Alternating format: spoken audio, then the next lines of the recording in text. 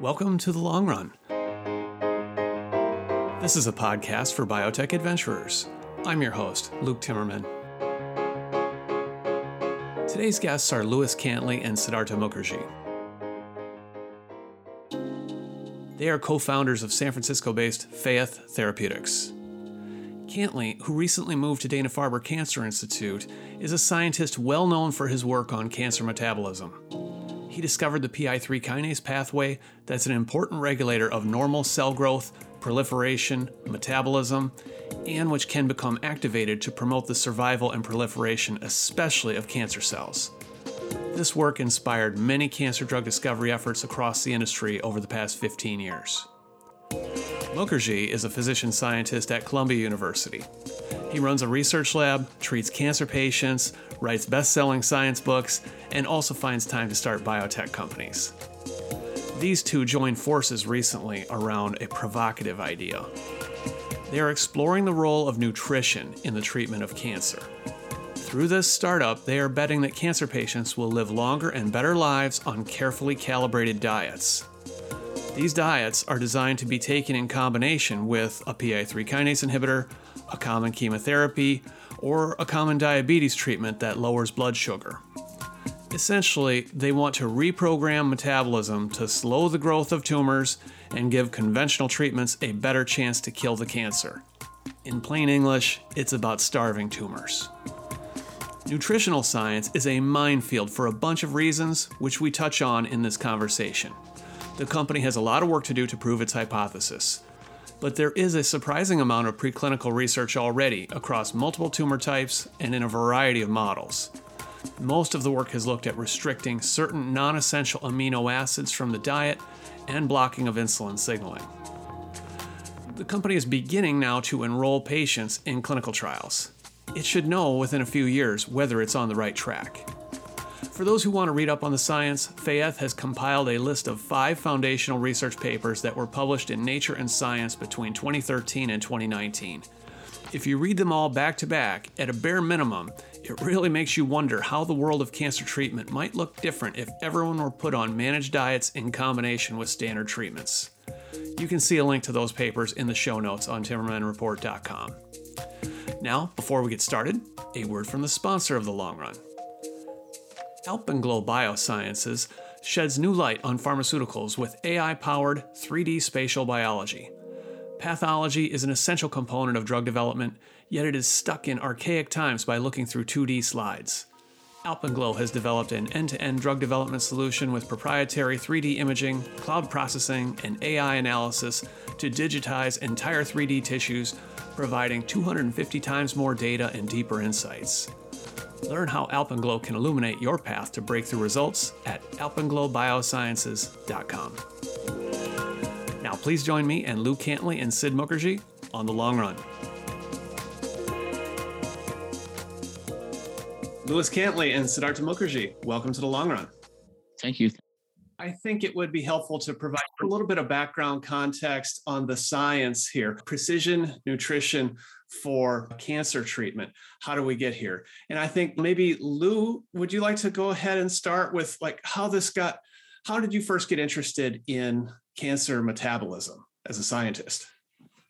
Yeah, well, maybe if I go back to the 1980s, I don't want to spend too much time on this, but historically, in the late 1980s, I discovered an enzyme called PI3K that actually means phosphoinositide 3 kinase, and discovered it because of its co-purification with a variety of oncoproteins. And those proteins that are produced by oncogenes that drive cancers in humans and mice. And this enzyme was going along with the ride, and ultimately it turns out it's one of the most frequently mutated oncogenes in human cancer, particularly in breast cancer and endometrial cancer, but widely important in tumor growth in all types of cells, including heme malignancies, as Sid can talk more about than I.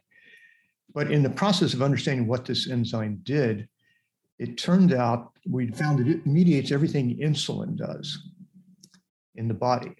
So insulin we think of as being good to manage glucose in the body, but it turns out that it can also drive the growth of cancers. And it does so by activating this enzyme. And the mutations in the enzyme make it get activated better by insulin. In the course of trying to understand what PI3K does, we discovered that it regulates metabolism at multiple steps.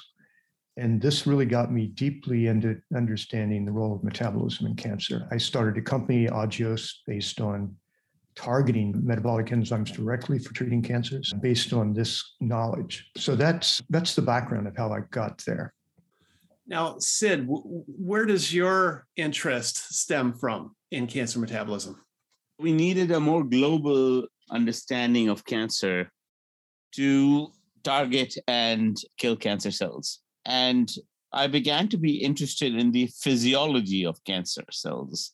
That's an important distinction. The physiology of a cancer cell is different from what mutations it carries, because a cancer cell, like any cell, integrates a bunch of inputs, metabolic, microenvironmental, and others, exterior signals from the interior.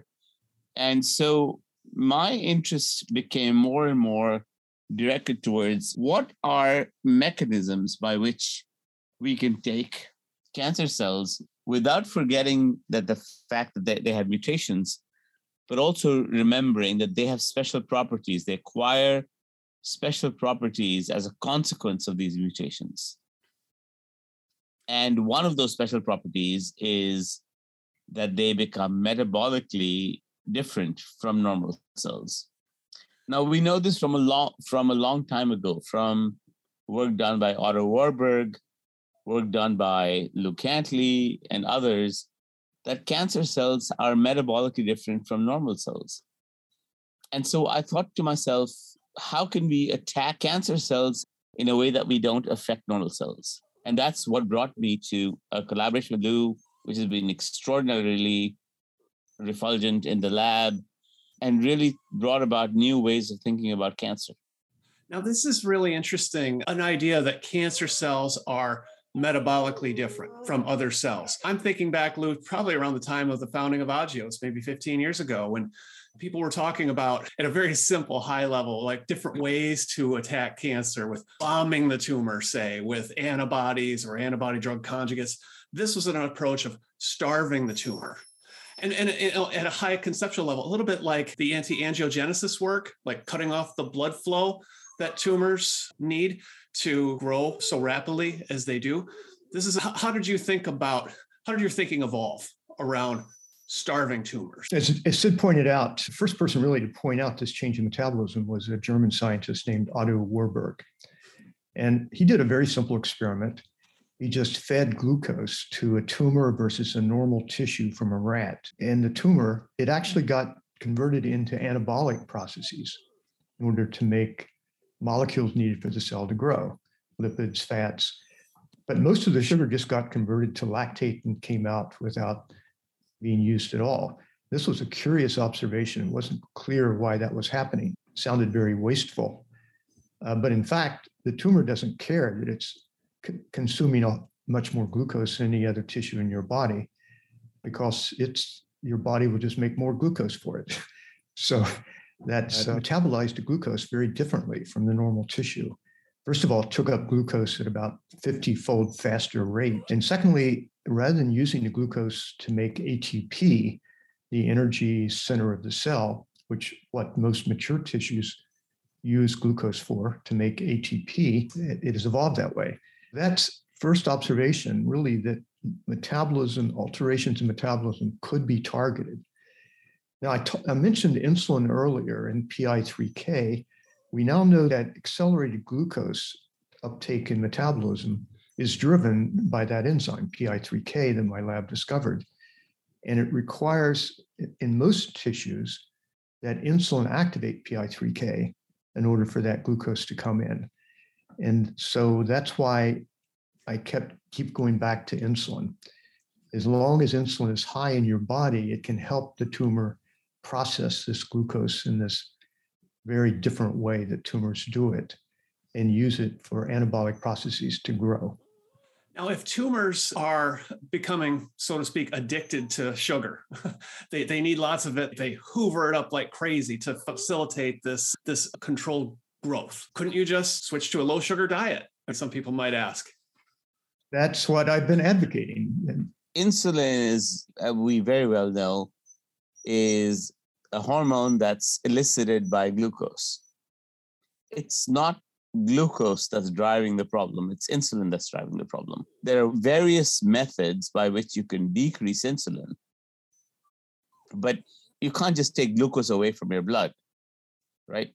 Because glucose is the central fuel that drives energy in the body. So we had to think about an alternative mechanism by which you could fuel the body while reducing the insulin-glucose axis.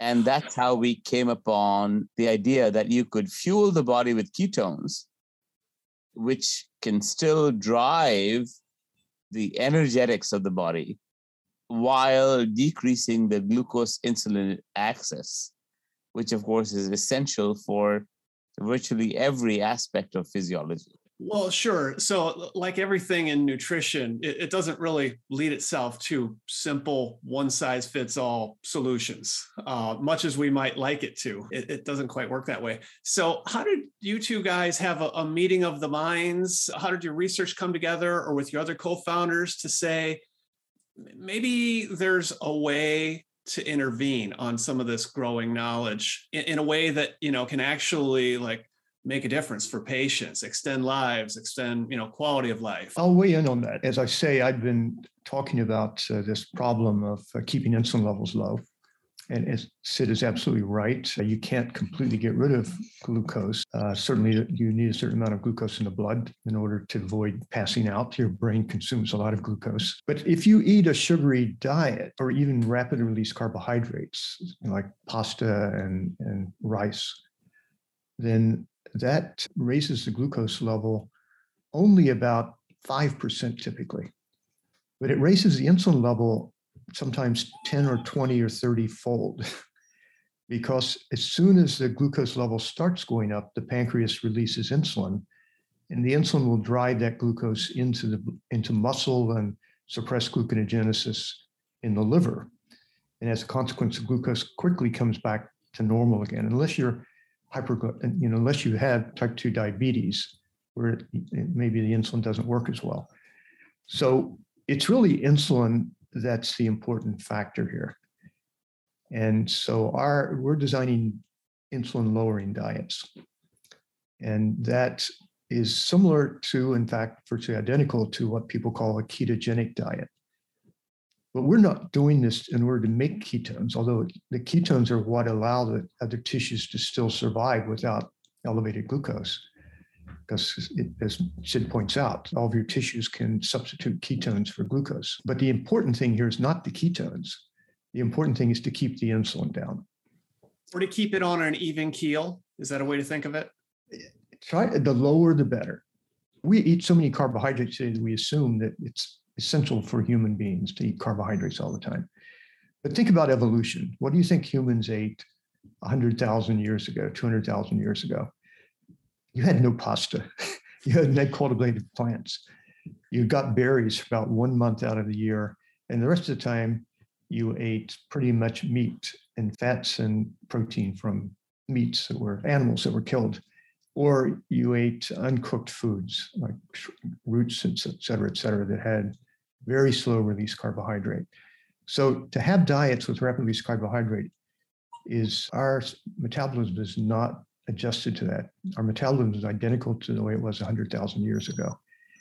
And so that is actually the abnormality is in the diet that we currently eat in regard to how we evolved to eat.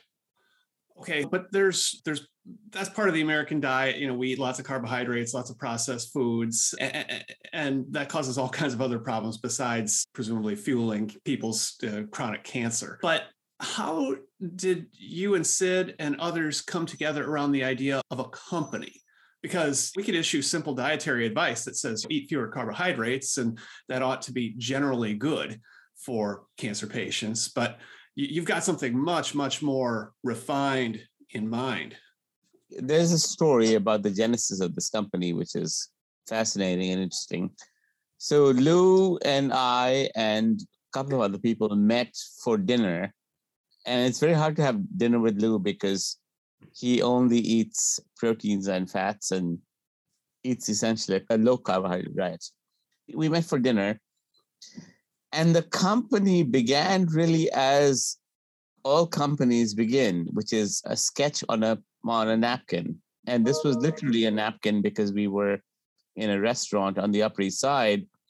And Lou and I said to ourselves, we've got all these tumor models, some in hematological malignancies that I specialize in, some in solid tumors. And we are using traditional therapies, chemotherapies, etc. But why don't we use diet and a combination of a drug? We had participated, and by we, I mean the university and many other laboratories had participated in a trial of a drug that came out of Lou's work called PI3 kinase inhibitors. And what was interesting about it is that whenever we gave PI3 kinase inhibitors to humans, many of them became hyperglycemic or diabetic. Their sugars went up. And we never figured out what the problem was, but we just made the observation. We sent them to experts in diabetes, and the expert in diabetes said, give more insulin, which is exactly the wrong thing to do. So we sat down and said to ourselves, wait a second. If you give these drugs, these PI3 kinase inhibitors, and you're getting higher and higher level of insulin, maybe the problem is that you're essentially feeding the tumor with insulin. And Lou and I said, what's a way to cut off this malignant axis of more insulin in the body? And we thought to ourselves, wait a second, there's a second fuel that you can drive the body with, and that's ketones.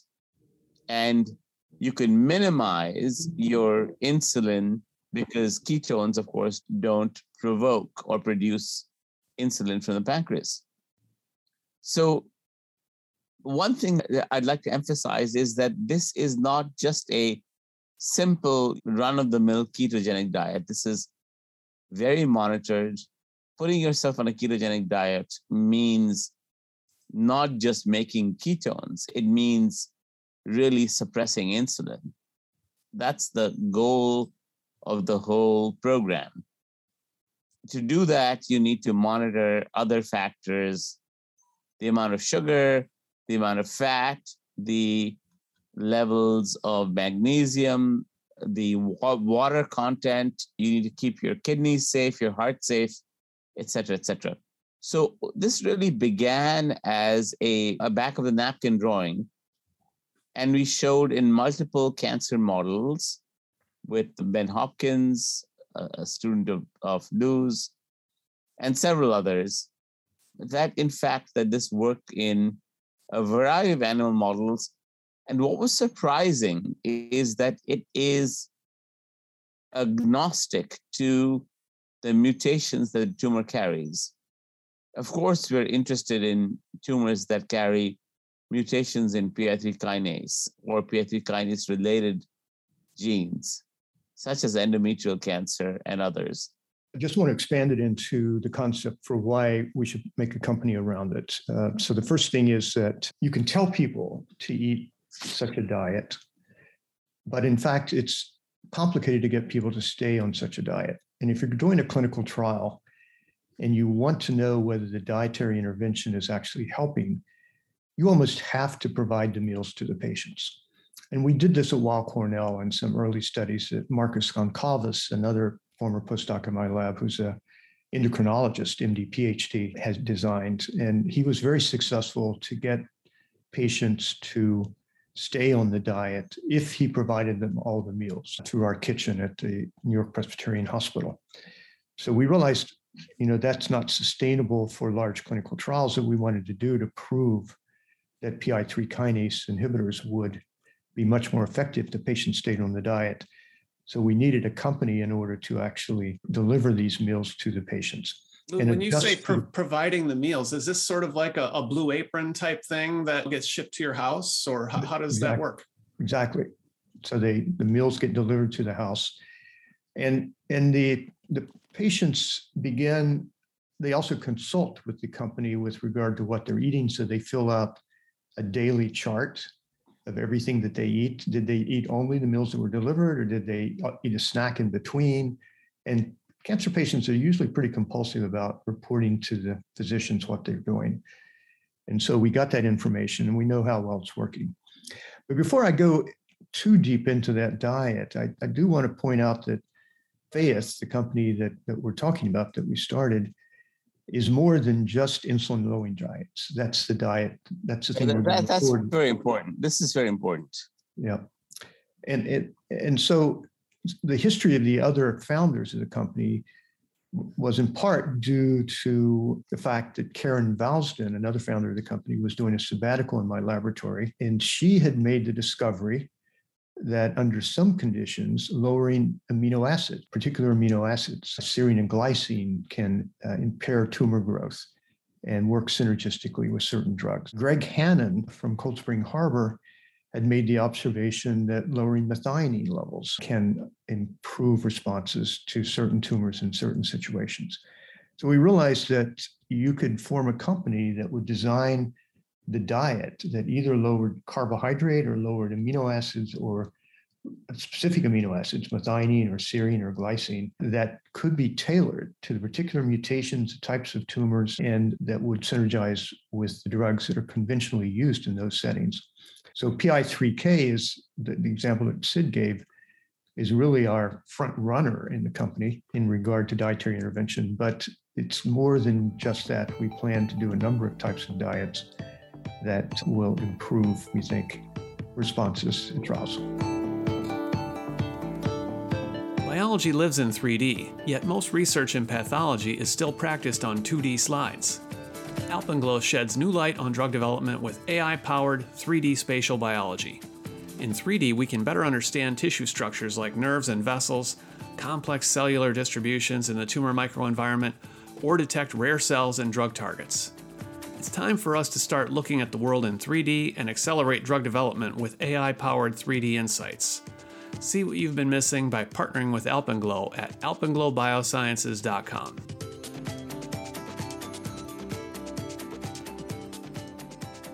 Your idea is that the diet needs to be paired synergistically with certain kinds of treatments, whether it be PI3 kinase inhibitors or I guess SGL2 inhibitors, or even certain standard kinds of chemo. Exactly. Okay, so coming back to this idea of a company, when you start talking about precision nutrition or nutritional science, I mean, you guys know this is something of a minefield.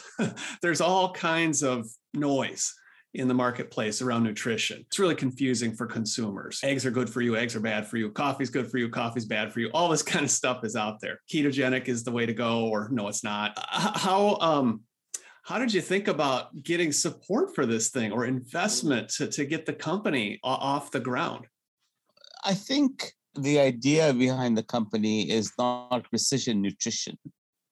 It's not weight loss. It's not diabetes management. This is a very specific company dedicated to combining specific nutrition with potentially drugs, which then cut off the vital supply of cell division for cancer.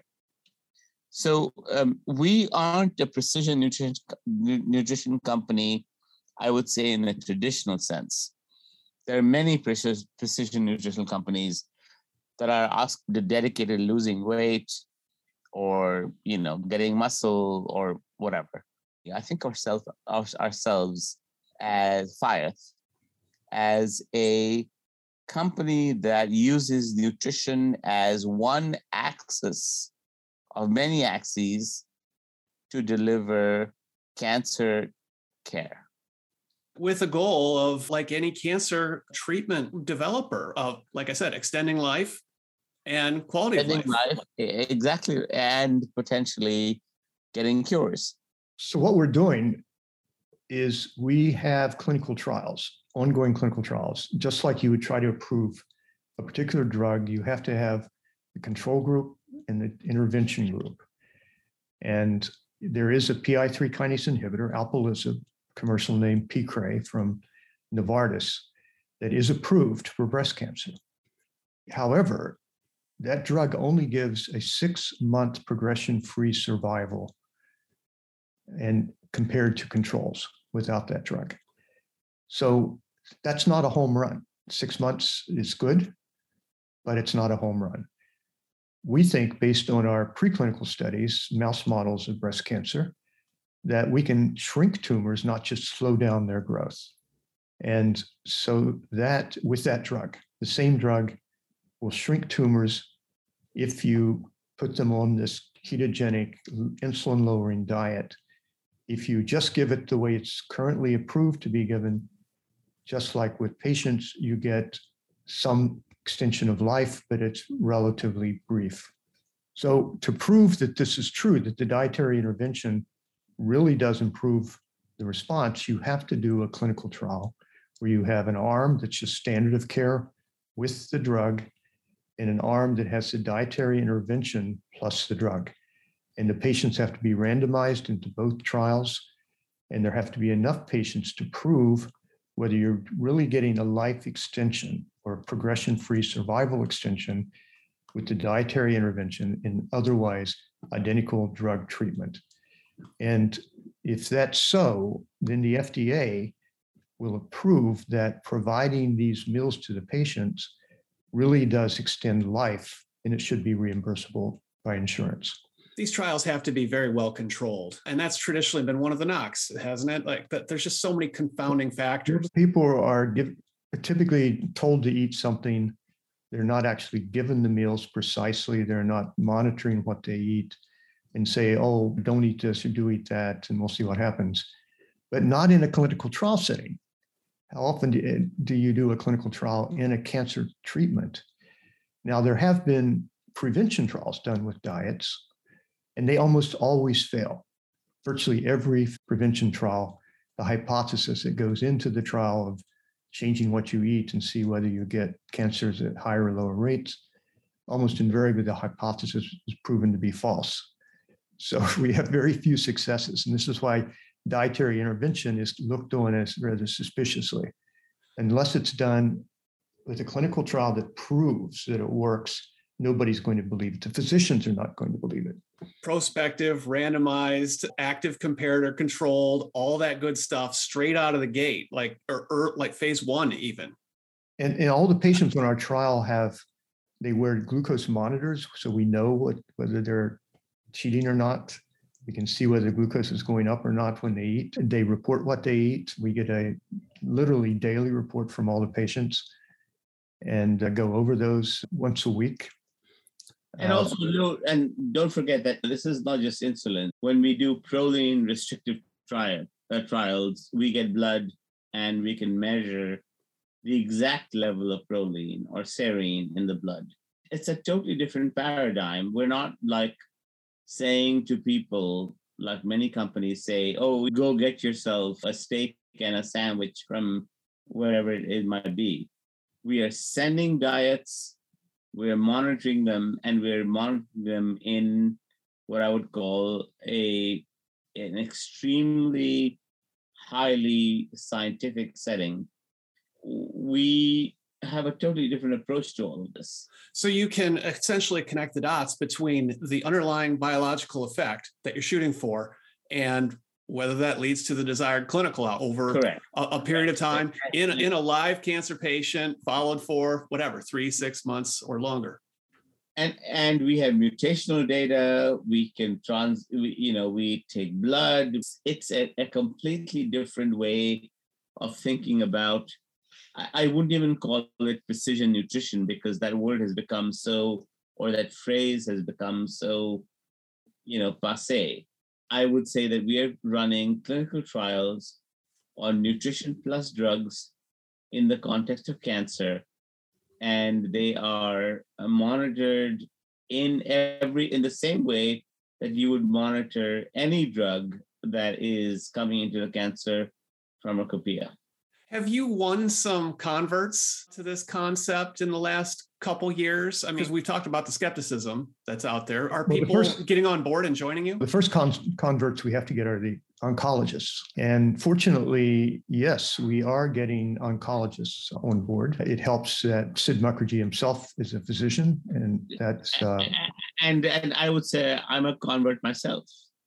Yes, and Marcus Goncalves, who trained in my lab, is also a physician, not an oncologist. He's actually an endocrinologist, which even gives him more respect in regard to the importance of insulin, because that's his expertise. And then the oncologists at both Weill Cornell and Sloan Kettering that are involved, as well as Columbia, in enrolling patients are also converts. They've read the papers, they understand the science, and they're excited about the trials. Who's funding these trials? Because it looks like you have a number of them that are up and running and beginning to enroll. So the alpelisib trial, Novartis is at least paying for part of that, not entirely. As a general point, COVID really made it very hard to put trials back on track. Now that we are experiencing, hopefully, a downturn in at least the most pathogenic variants of COVID, we are slowly getting back on track. But there were 2 hard years or 1.5 hard years for us because we were derailed by world events that are beyond our control. So we are enrolling again. Enrollment's now up and running. We have multiple centers and a lot of interest from patients because patients are tired of the old kill and maim cancer paradigm, and they're looking for new ways. And this is a completely new way of thinking about cancer, dating back to the work of Otto Warburg and others. Can you talk a little bit about how the company itself is organized? Because I see that it looks like you have dietitians or nutritionists on staff, as well as people who can do data science and look for patterns for particular tumor types and mutations and diets and how they match up. How have you thought about staffing this company to achieve these goals? The critical thing was to get people in place who, first of all, understand the science at every level. This includes understanding how you monitor patients. And there's some very sophisticated monitoring devices, patches that can give you continuous glucose monitoring. It goes directly to the physician. So you can see, oh, somebody's eating something right now. I see their glucose is going up. It's coming in electronically through the web. And so we have to have expertise at every level here of understanding the technology, as well as understanding the diets. And some of the people in the company put themselves on the same diet first before they decide it's worth going into a clinical trial with it to see whether they themselves can manage the diet. I've been on an insulin suppressing diet for 4 to 6 months and have been completely fine. And you also have to remember that patients are really motivated. They want their cancers to become better. There are people in the company who put themselves on various restrictive diets and found themselves completely fine because, as you know, we understand human physiology in a way we didn't understand maybe 50 years ago, and that's important. We're exploring a brave new hypothesis about cancer, which is chemotherapy, immunotherapy, radiation, surgery have been the pillars of cancer treatment for a long time, but nutrition has not been. And we think that metabolics and nutrition are a 5th pillar or 6th pillar of cancer therapy, which has been unexplored, although important for many reasons. So that's where we end up. Sid, what do you think success would look like with this company 5 or 10 years down the road? I think success would be any one nutritional and hopefully more than one nutritional therapy. And the word nutritional is just a keyword, right? Because What we're trying to really do is to alter the biochemistry and the chemistry of the cancer cell. Nutritional sounds, I don't know, some kind of woo-woo. But we'd like to alter the biochemistry and the chemistry of the cancer such that it becomes more receptive to drugs, can become more sensitive and less resistant to drug therapy. So success would be, number one, to be able to systematically alter the nutrition of patients such that their overall physiology would be tolerant to the nutritional alteration, but also allow their cancers to be sensitive to the drugs. Number two, success would be, of course, the capacity to shrink a tumor, to kill a tumor, and to potentially cure a cancer based on a combination of nutritional therapy plus a drug or nutritional therapy alone. We would like at least 2 independent clinical trials to be completed that prove statistically that the dietary intervention really does improve the response to the drug compared to the standard of care with the drug. And as I say, we've already started that trial for alpelisib, the PI3K inhibitor, with the insulin-lowering diet. And if we can get an amino acid intervention diet that also shows statistically in a well-controlled clinical trial that would be accepted by the FDA for drug approval, then having 2 different trials successful, I think, would really prove the point dramatically to everyone. There would be no doubters after that. That would be big news if people knew that here is a precise diet that will help you live longer and better with cancer. To Sid's earlier point, cancer patients are very motivated. If they knew here's the roadmap, I think they'd be more motivated than the average person to follow that and live better. I agree. It's got to be proven. How long do you think this is going to take? Unless it's proven? The length of the time really depends on the length of the trial. We have not taken any shortcuts. We are doing exactly what the FDA has recommended. We are doing a trial just pretending as if the diet is a drug. We are, as I said, in every way, totally compliant with the current ways by which we evaluate drugs. In this case, the drug is a diet. And we monitor, just as you would monitor compliance, we monitor biomarkers, there is really no difference between this and a drug, except, of course, this is nutritional as opposed to a small molecule. So how long does it take? It takes as long as any other trial takes. Typically 5 years for a phase 3 trial at the best. We have accelerated ways of doing this. We're enrolling rapidly, and hopefully we'll keep enrolling as we go along. But it's a really big statement to hear you guys say that this could be like a 5th pillar, I guess is the term, like chemo, radiation, surgery, immunotherapy, and diet. I like the word 5th pillar because I think it really is a 5th pillar. We haven't explored it. I mean, Lou has explored it scientifically. We are now exploring clinically. And all the data would suggest that there is something to it. It's like any, exploration. Of course, there are some risks attached to it, but I don't think that we are out in no man's land. We've done plenty of preclinical studies, plenty of science to suggest that this would be a 5th pillar. The science behind this is completely solid. We know exactly why it's working. It's not like there's some magical thing that happens when you eat this diet. We have no idea why, but it works. We know exactly how it works. It's keeping insulin down, and insulin drives the growth of tumors. Hopefully in a few years, we'll have clinical data to pour over, and I could have you guys back on the show to talk about how to get this to millions of people around the world, because it really does seem to have that kind of potential. And this isn't going to be $100,000 interventions per person. much cheaper than the drugs they're using. All right. Thank you guys so much for spending time today on The Long Run. Thank you.